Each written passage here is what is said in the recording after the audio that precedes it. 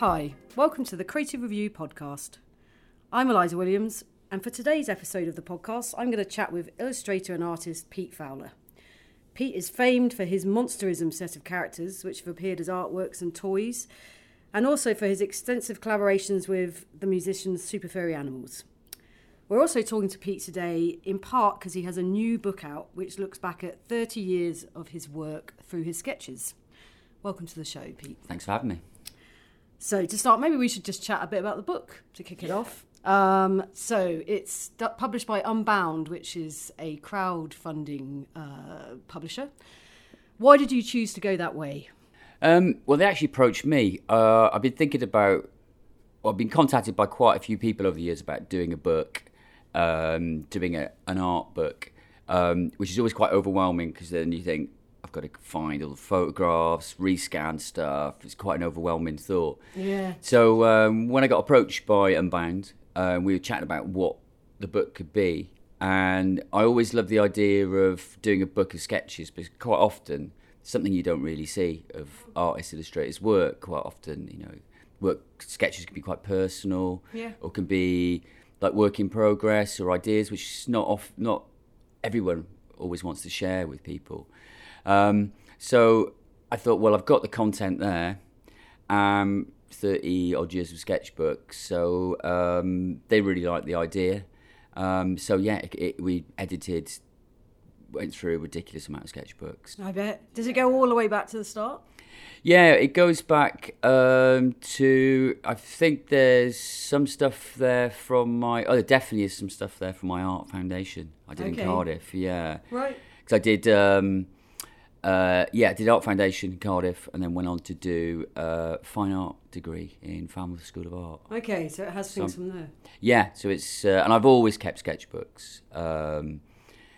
Sometimes I'll just go through loads in a year. Other times I'll draw less. It depends what's going on. But I've always kept them. And they're, without trying to be, they're quite diary-like. So that was a weird thing, going through all the drawings. Because you get a lot of memories being triggered and all sorts of things. And has your style changed much, do you think? I think so, although it is surprising sometimes how it kind of comes round. There's some things I was doing perhaps almost 20 years ago that I've seen sort of pop up again, so the styles could have changed here and there, but I think it does. Like it's really funny because some of the sketchbooks I look through and go, oh yeah, that's when I started using an automatic pencil. Right. Compared to like your regular pencil. So you see little things like that, or you've just got a new pen and you're just binging on it, or new material. So you kind of see that through it, which is quite nice. Yeah, it's ququite intimate actually then, isn't it? Yeah. And there's various things that I was working on. There's a lot of drawings for that. So it's kind of, for me, it's interesting to go back. And actually, when the books were being scanned, they were away out of my studio for a good chunk of time. And that was kind of quite weird because I always go back, I always dip into my sketchbooks. So I always keep my last year or two sketchbooks to hand, and I always dip through them because for me, they're part of kind of how I think, really. A lot of drawings in my sketchbooks, I will, for want of a better word, just doodle, just stream of consciousness stuff, whereas other things I'm working stuff out. So I quite often dip back into them, and I kind of I treat my sketchbooks kind of like a resource, really, of ideas.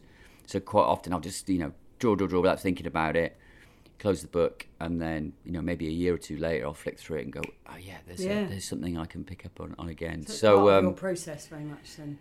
Yeah, without a doubt. I think I said to someone before, if you take drawing away from what I do, wouldn't have an art practice really. It's essential.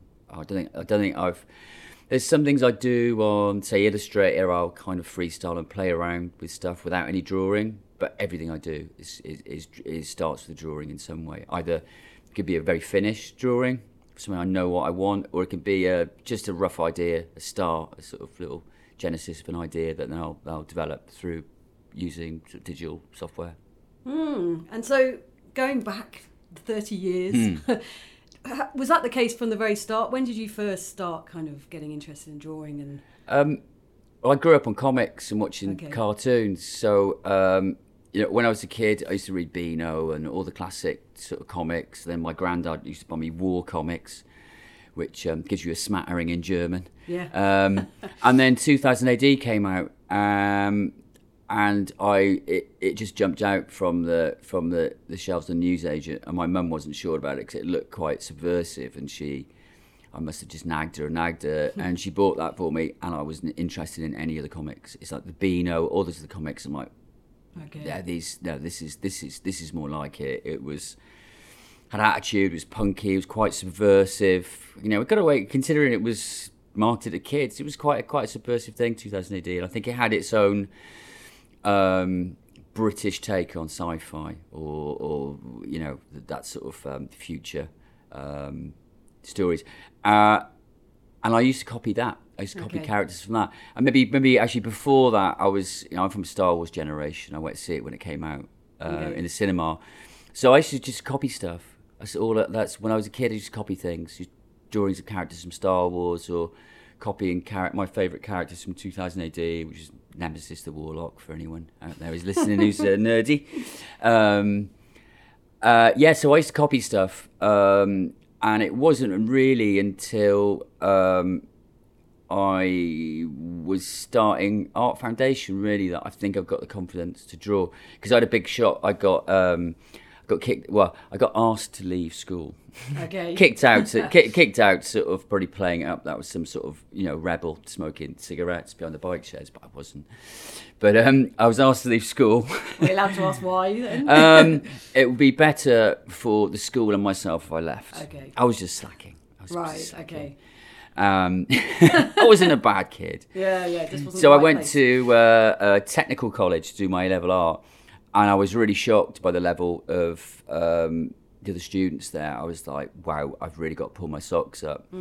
So I scraped into Art Foundation, and I think it was around the time I started doing my own, I'd say characters, but doing work for my imagination.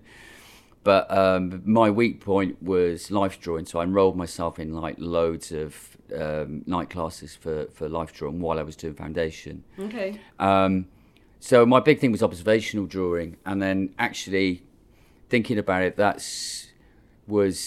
think essential for me, because I don't think it's absolutely necessary, but it definitely helps to have an understanding of the human form, not like a very strict or detailed anatomical knowledge, but I think it really helps to know how a human is, and the proportions to then exaggerate it, and so that for me was a big thing. So I think doing that gave me a bit more confidence to do my own kind of ideas or work purely from imagination.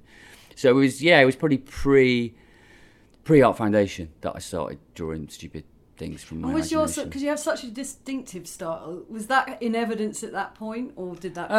It was. I think it was starting to. It's kind of quite scratchy, but I think that's just a confidence thing. Yeah. I think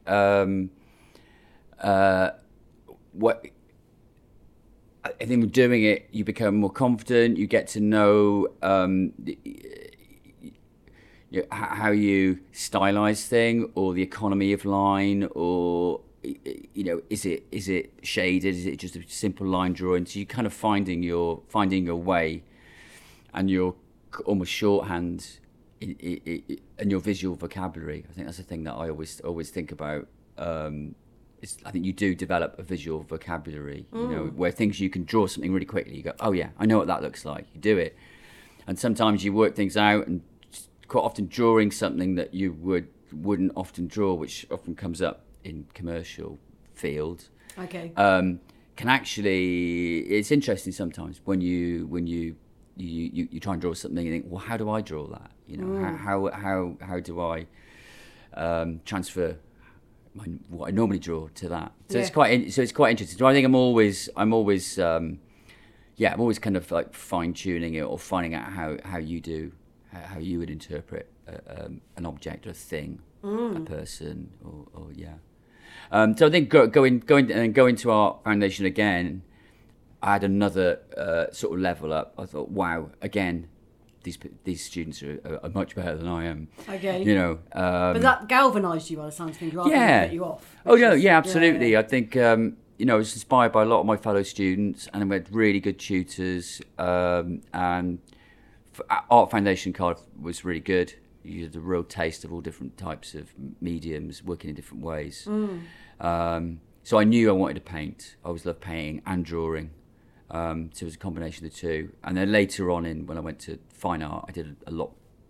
I was in the mixed media studios, so printmaking, sculpture, painting. You have access to all the different studios. Yeah, that's the fun of it, really, isn't it? Try all this stuff out. Yeah. Yes.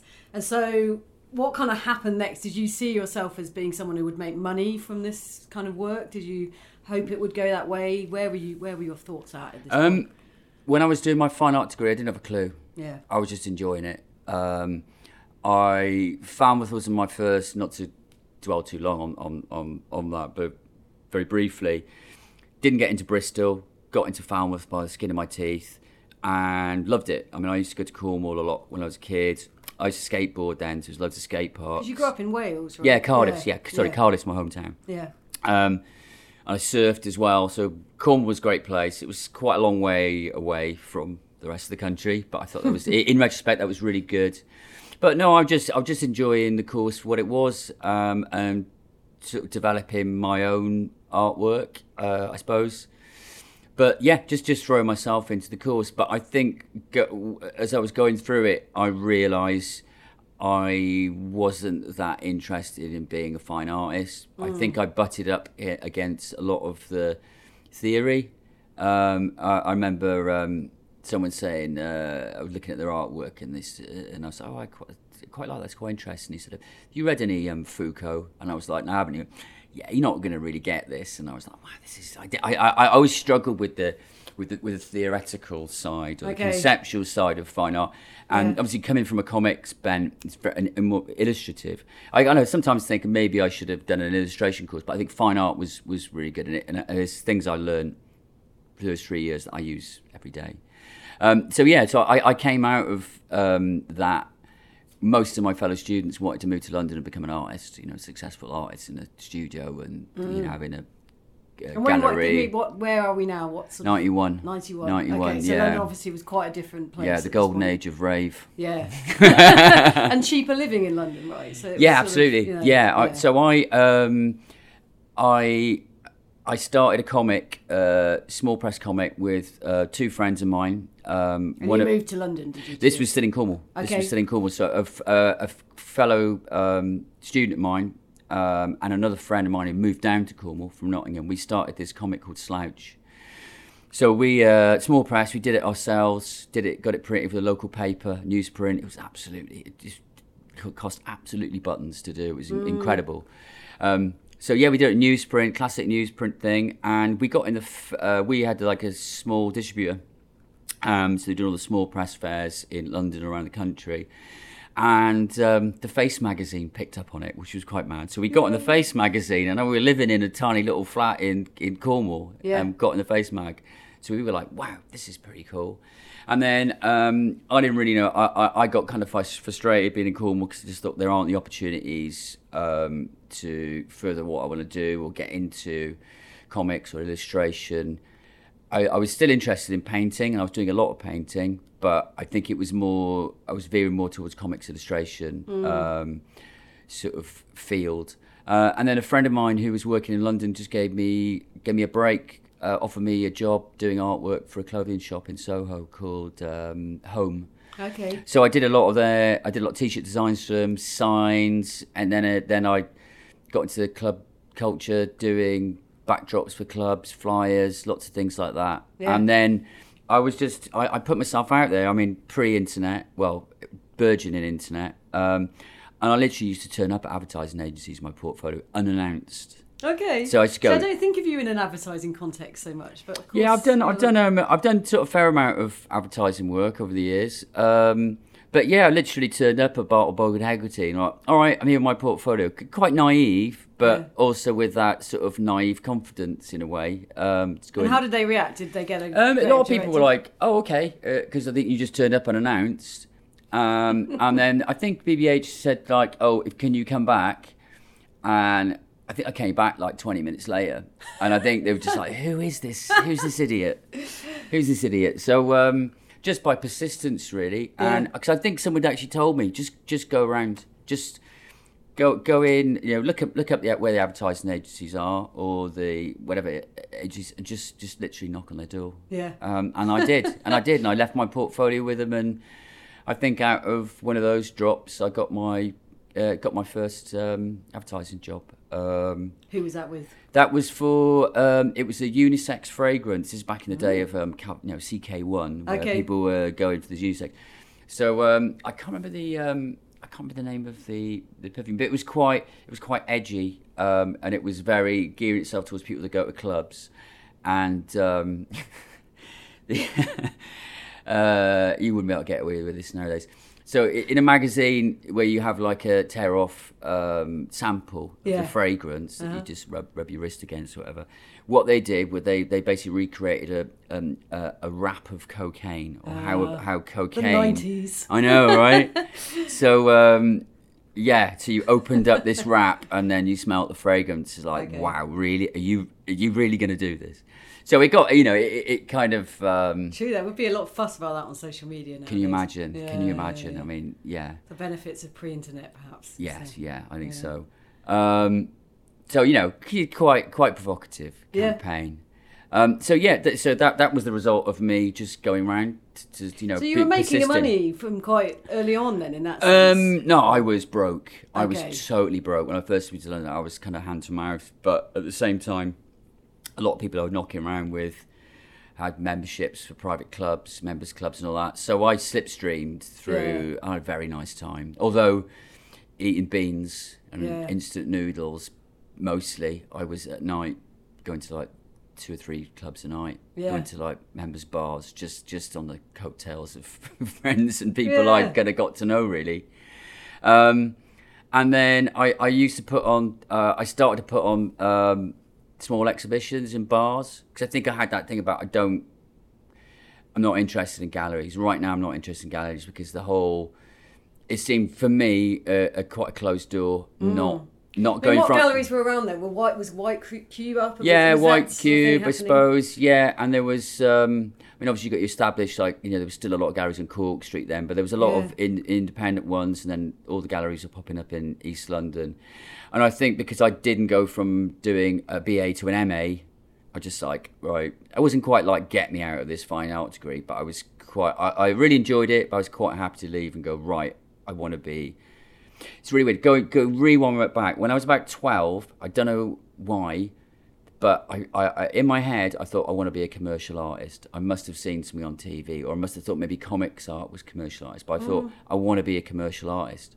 So, and that's... It's interesting, isn't it? Because often and that phrase almost has died away, I suppose, now, hasn't it? It's sort of illustrator or designer. But I suppose that time it would have been... Yeah, I suppose it would have been illustrator, right? We've been an illustrator, and commercial art, someone is paying you to do a picture to be used for...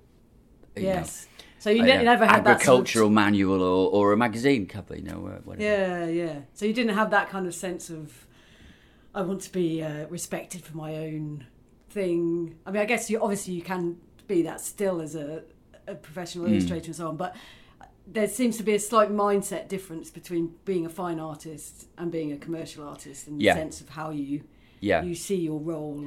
I think for me it was a reaction against sort of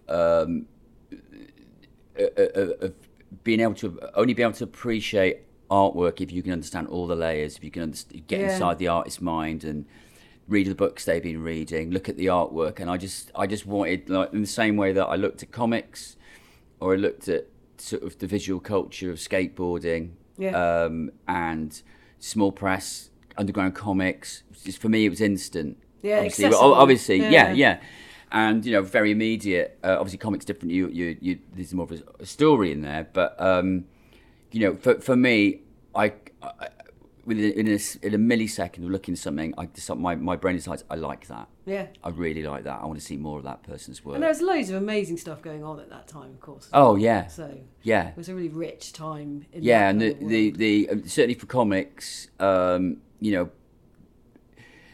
mean, it's changed now. I think it's much healthier now. But back then, it was Britain. The heart of comics in Britain were beaten very strongly from mainstream comics to then, underground comics. And you had like, Jamie Hewlett, Tank Girl, a little bit later, but Deadline magazine. And then you go to small press fairs and people were doing their own comics and zines. And it was good. I mean, it's very, I think, DIY culture was it. And I think that's, when I left college, stayed in Falmouth. Well, I ended up moving back to Falmouth, but cut a long story short, we used to do our comic Slouch, but we also used to screen print our own T-shirts and make badges all in the front room. So it was like a proper DIY thing, and making things on a tiny budget, because that's all you had. It was just like, right, how can we do this?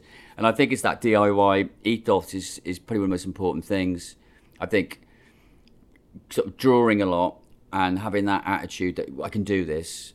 I don't need loads of money to do it. And in fact, let's how much money have I got to do this? And then you basically look at what you can do with that. And I think, and I still do that. And it's sort of something that's instilled in me, like, right, no one's going to give you a break to do it yourself. Yeah.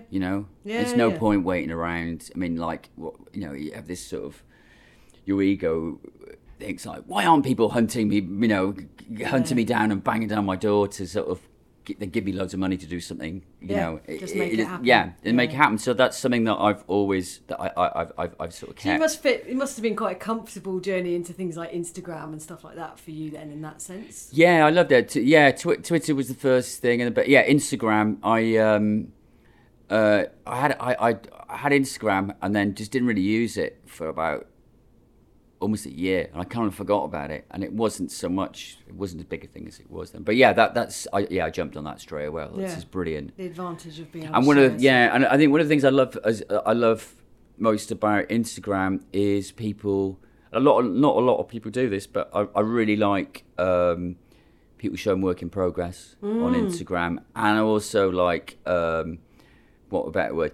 I quite like using this term. People not literally, but people kind of showing you their arse in terms of of just saying this is how it is. It's that whole thing, and it is a big problem at the moment where people have like almost set designed their life. So what you're seeing on Instagram is no way reality. And you see some people. It's fine if you've got a very clinical studio that looks like a sort of NASA laboratory. That's fine, but I like seeing things that are just a bit rough around the edges, or reality really. Yeah, I like seeing things how it is. I think. Yeah, and I love artists and illustrators that show work in progress, or share something with someone, or with anyone really that wants to follow. So I find it great to share my work, but also I really like to see people, and I like to see people just go, well, this failed. Or this this didn't go well, because not everything just comes off the pencil perfectly. Sometimes you fill up a bin full of scrunched up paper, or you end up painting over a painting, or that's how it is as a sort of as a creative person. You have failures, but your cliches, you do learn from your mistakes, and I think it's good to show your sort of fallibility, and the fact that some days you can't even draw a stick man, and I like to communicate that, not like rant. Do you when that happens, do you have sort of, beyond just communicating it, do you have techniques to get yourself out of that if you're in a bit of a kind of funk?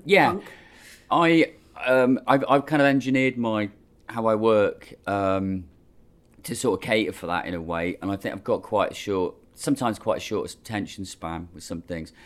So in my studio, I've got my setup with my computer, and then for the last couple of years, I've been doing wood carving, which I've always wanted to do. So I've got a little area where I do my wood carving, and then I've got another area where I paint. So in any given day, I'll be drawing, then using Illustrator, and then I'll go over and do a bit of wood carving for half an hour or an hour, or do a bit of painting. So I'm kind of quite often bouncing from different disciplines. So actually last week I was having problems with something. I thought, right, I'm just going to do some wood carving for an hour. And wood carving is great for me because I don't think about anything else when I'm doing it, nothing at all. Because it's so physical. No, they're quite small things really. So it's kind of, This is kind of more like whittling in a way, in terms of the scale. But it's just like that sort of focused nature and working with wood. There's no rush. You can take your time, stop, look at it, think what you're going to do. It's just, it seems to just sort of shut down any other things. Because sometimes when I'm illustrating, I'll be thinking about the thing that I've got to do, 2 things down from the list, and it can be kind of a little bit distracting. Whereas to do something where you're just thinking about what you're doing right then is really good in a bit of a reset. That's how I work in that medium. But when I come back, it's just like you do feel like, oh, right, okay, I can have a little bit more clarity now. Or sometimes you can spot something. I used to go to the Museum of Stolen Goods, aka the British Museum, quite often. Give them back. And just draw there. And one of the things that really lit me up once was Greek pottery. Okay. I didn't really know, but I was aware of it, but I went in there going, right, I need some inspiration. Let's just go and look at things. Quite often if I'm stuck, I like to look at things that were made a long time ago. And Greek pottery just blew my mind because I was looking at these pots and you could see the lines of the figures and the way they were painted on. And you kind of feel an affinity with that. You go, wow, I've done kind of lines like that. And then you just, all those years disappear and you're enjoying the energy of the painting, the energy of the design, and I don't know. So my favourite artwork, I think, is timeless. Yeah. I don't look at that much of what's going on in trend. I used to, but I've stripped back. Like, for example, going back to Instagram, I've stripped back a lot of people I follow. Sorry, friends out there who I might have unfollowed because you're too good. Your work's depressing. You're too damn good. But I like to look at I don't like to pay attention to trends in visual art if I can help it. Well, I imagine it's a bit limiting actually. I think it maybe sometimes you can be unconsciously influenced by that. And I going back to the pottery, it's like to see something that was made thousands of years ago, but it still looks bright as a button and sharp as a pin, and you can feel a connection with what you do, drawing or painting, to the unknown artisan that made that pot. And the great stuff always still looks like amazingly fresh. Yeah. I mean, I was my big inspiration, I suppose, before going to art school. I was really into the Impressionists, really into certain Impressionists I was into. Gorgan I loved, and a bit of Cézanne. But I love Peter Blake and Hockney. Yeah. They're my 2 favourites, and I think because I was more drawn to pop art side of things. But I very rarely go and look at fine art. Yeah. I look at ancient art, like old Sumerian, Egyptian stuff, all sorts really, and kind of I really like that. That exhibition that Grayson Perry curated at was that Royal the British Academy? No. Was it the V&A where he basically curated? He went into the collection and curated work, but his whole thing was like. Oh, I think the summer show thing he did. No, it's a few years back now. He basically went into their archive and just pulled loads of stuff out, and it was all kind of artifacts and pieces of artwork, and then he made this ship out of casts of different objects, and it was like a sort of tribute to the unknown artisan, and because no one knows who made all these various different pieces over the centuries or the millennia. So for me, if I'm stuck, I'll jump onto another thing I'm doing in my studio, or I'll go out and look at things that were made ages ago. Yeah. And it just seems to give you something. Yeah.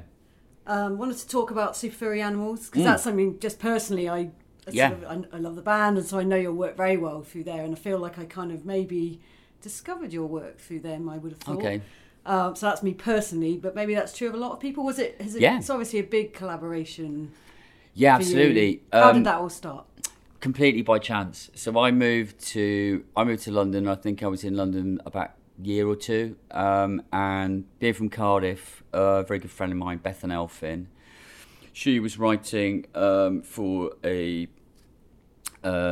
Welsh language free paper in Cardiff. So paper, it was just like a 4-page thing, cultural thing, looking at music, artwork, and the story, she put my artwork on the cover, and her little story was like Welsh artist in London, sort of, making his way in London. Yeah. And Super Furry Animals saw it, didn't really read the article, but they just saw it, really liked the artwork, and somehow Creation Records got my number, which to this day I still don't know how they got it, but they did. Yeah. And just called me up and said, we've got this band, Super Furry Animals, you signed. I was like, yeah, I know them very well, I've got the first album, and that was it, at the start of a long, fruitful relationship. And I think, I think that was an introduction to most people about work. I mean, I don't really know, apart from doing club flyers, a few skateboards. We had that little bit in the Face magazine, Slouch Comics. That was my big break. Yeah. And we're talking prior to starting to record this about the music business being a very different beast back then. There was a lot more money. So there was their second album on Creation, Radiator, and my first artwork I did for them. And so you had billboard-sized posters, or big 8 sheets and full-colour magazine adverts. So immediate in my work was the visual identity of the band, because the band, I think at the time, Britpop, there was a lot of sort of poster boys at the time. Got a good-looking girls and guys, in bands. Yeah. The band were like, we don't want our photographs. We don't. It was really distinctive. I remember it really. Yeah, I think they were. I think they were like looking for some sort of visual identity. Didn't really know what it was, and then saw my work and went, okay, this could be interesting. So it was quite daunting. The first thing, went for a meeting with them, and they gave me some rough mixes of the songs and potential track titles. And Griff from the band said, if you get inspired by any of these, great. If you don't, do what you want. And I was like, it was always like, do what you want, do what you want, do what you want. Like, so, Is that a bit intimidating, actually? Well, because I love their music, and the fact that they were Welsh. And I think it was around that time that I think Welsh culture was... I started to have a bit more of an identity, or was, thanks to like bands like Manic Street Preachers and Catatonia, it was like cool. Being Welsh was cool. Yeah, there was a Welsh wave. Yeah, air quotes. So yeah, that was a big deal for me. So and I loved their music, and I thought, this is brilliant. But I didn't really know. I knew they told me what they liked of my artwork, but I didn't really know what to do. So I just threw myself in it and just did as I normally do. Did loads and loads of drawings and faxed them over to Creation. Which is brilliant. Fax. Still got the fax. Yeah, I've still got some of the faxes. So yeah, that was the start of it really. So my work was on small billboards, magazine adverts, flyers. The first the singles from 4 when. Back in the day when there used to be 4 singles off an album. The 7-inch singles all came as a poster, so you unfolded the 7-inch single and it'd be a big poster of my artwork. So, that was, it kind of got out there. I think people started to, so I started to get a little bit more work commercially as well. And then all the other things that involve with working for band merchandise. They're going on tour, so they need this. And then I started to work...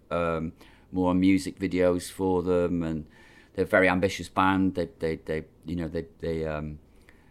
like a sort of made a DVD of one album where they commissioned a short film for each track. Actually, 2 short films for each track. So they were a very ambitious band, and after the first album, I never expected to do anything for them. I was like, never thought, cool, I've done their album for them. And then the second one came around, I was like, would you like to work for us again? I was like, yeah, of course. And then fast forward like 4 albums in, it's like, wow, am I the guy that does the artwork for the band now, So we were always, but then the great thing about that, or the challenging thing about that, quite often is keeping things fresh every time. Yeah. You don't want to turn into like, not dissing Iron Maiden, or the person who did Iron Maiden, but it's like Iron Maiden, like, wonder what's going to be on the next Iron Maiden cover. Oh, is it Eddie? Yeah. Oh, it's Eddie. Oh, what a surprise.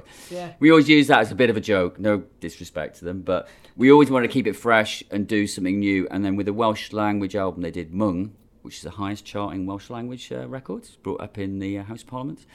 I started to work with a brilliant genius designer called Mark James. So we sort of collaborated from then. So that gave that relationship more variety and basically another brain. Yeah. Another brain to sort of then collaborate with, which was really fun. So that kept it kind of fresh. So it was kind of like, it's sort of a bit like a marriage, really. Yeah. And do the bands sort of input a lot, or did they kind of, yeah, it depends. They're very much, they were throughout that whole period very much democratic band. Everyone votes on they have an equal say. Yeah. But they're very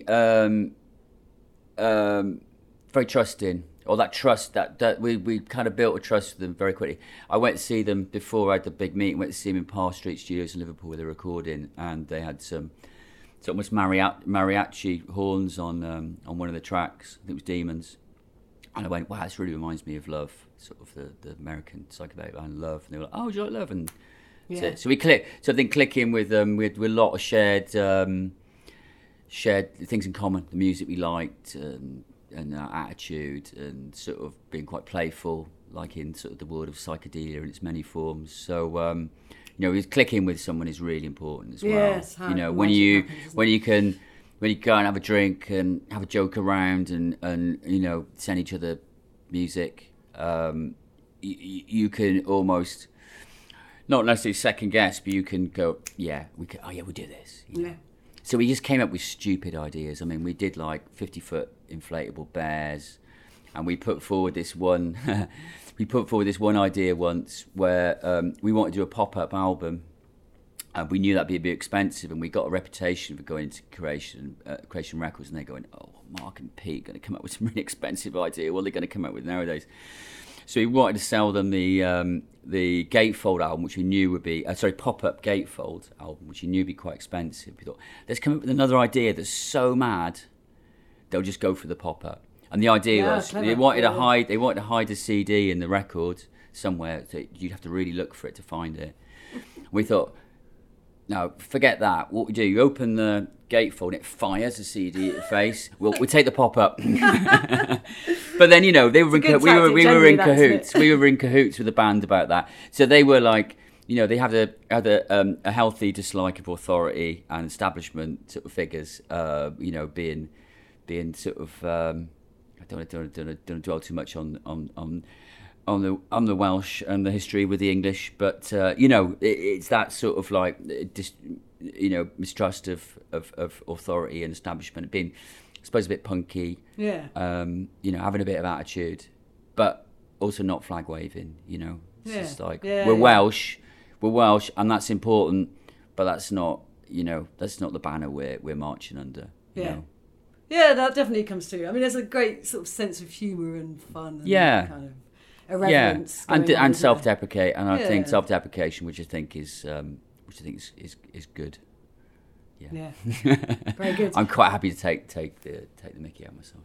I feel like we're running out of time. There's so many things we haven't even talked about. But maybe, if obviously you've had a long career, thinking about it now, do you still feel? I mean, you mentioned then about the money in music not being there. I mean, does it still feel like the work that you do, that there's still loads of possibilities for people? If you were like 20 doing it now, is it still a great place to be, do you think? I think so. I kind of think that for a lot of people the illustration gold rush is over. Okay. I think I don't I do. I have an agent. It's tough, the big jobs. There's not so many big jobs out there. I think a lot of people, ideally, if you're an illustrator, right, let's get a couple of big fat jobs in, a couple of those a year that will then subsidise my own stuff. Subsidise, for example, me doing a print run, or me spending a bit of time developing something that needs a couple of months' work until it's ready. So it's quite often that's how it works, unless you're just like jobbing, bang, going from job to job. That's what you do. But for me, I love working with clients, but I love doing my own work. I'd go mad if I was just doing dream, that. But that's just me. It's nothing. I'm not, no judgment on that. But there seems to be less bigger jobs out there, bigger ad jobs. Maybe that's just the death rattle of capitalism. I don't know, but there's a lot of factors that go into that. So I think it's harder to make a living. I mean, I'm not rolling in clover. Is that the right term? Rolling in clover. Yeah, I'm not a millionaire. Put it that way. Yeah. And it is. It's still a struggle. It's still. It's still tough earning a living sometimes. But I think there are a lot of opportunities. I think with now it sounds like a nice old fogey, but the internet and creating digitally, I think has a huge amount of possibilities sort of there. Yeah. And self-publishing, all these things, and it's that DIY thing. Yeah, absolutely. I think the internet plugs straight into that whole DIY thing, and it also putting yourself out there as well. So yeah, absolutely. I think there's a lot, but I think it is changing. I think people are now looking, how to do things, how to fund them. Like I see a lot of comic artists and some illustrators that are using Patreon. So people are actually giving their favourite artists, I don't know, what, $5 a month, $10 a month, whatever, all these different things. Supporting them. So that's an interesting. And then going mention the book. Crowdfunding projects can be very difficult to do. Sometimes difficult to hit those targets, but I think it's now unacceptable. Or people didn't got a problem with crowdfunded stuff. I think a while back people were like, "Wow, what is this? Are you doing that because no one else wants to put it out?" And I think it took a while to get their heads around. And people like Unbound, I mean, that is their business model. Every single book is funded by people who want that book to exist. Yeah, I think it's tipped where people now see that crowdfunding is actually an opportunity to get the book that you want that a more traditional publisher might not. Yeah, and I think that's a really good thing. And of course, like costs of producing things has dropped. There are things that would be prohibited to do a few years back that now are actually, doable with help from people or even just funding it yourself. Yeah. So some good, some bad over the years. Yeah, absolutely. All right, I think we're going to leave it there, even though I feel like there's a million other things we could talk about. But buy Pete's book, which is called Decades of Lead, and it's out now. It's coming out. You can pre-order it on all the usual places, I believe, and it's out on late February. I think the 20th. So yeah, have a look online. I'm sure you find some places to pre-order. But yeah, in all your favourite independent bookshops. Very good. And obviously you can read more about Pete's work and other things on the Creative Review website at creativereview.co.uk. Thanks, Pete. Thank you.